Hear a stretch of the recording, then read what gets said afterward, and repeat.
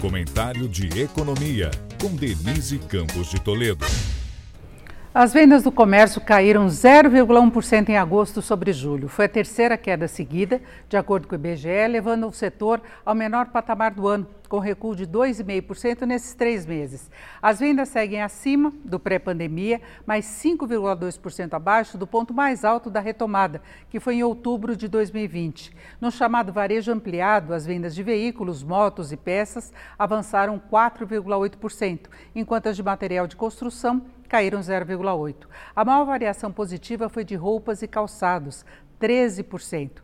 Também houve expansão das vendas de combustíveis e lubrificantes, 3,6%, e nos hiper e supermercados, 0,2% de alta. Uma alta pequena, mas interrompe uma fase de quedas e representa metade do dado global do comércio.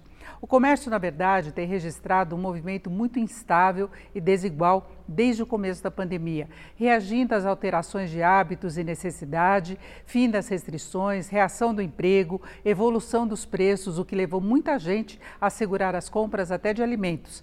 Setor que começa agora a ser favorecido pela desaceleração da inflação, do aumento de alguns alimentos e pelo Auxílio Brasil também.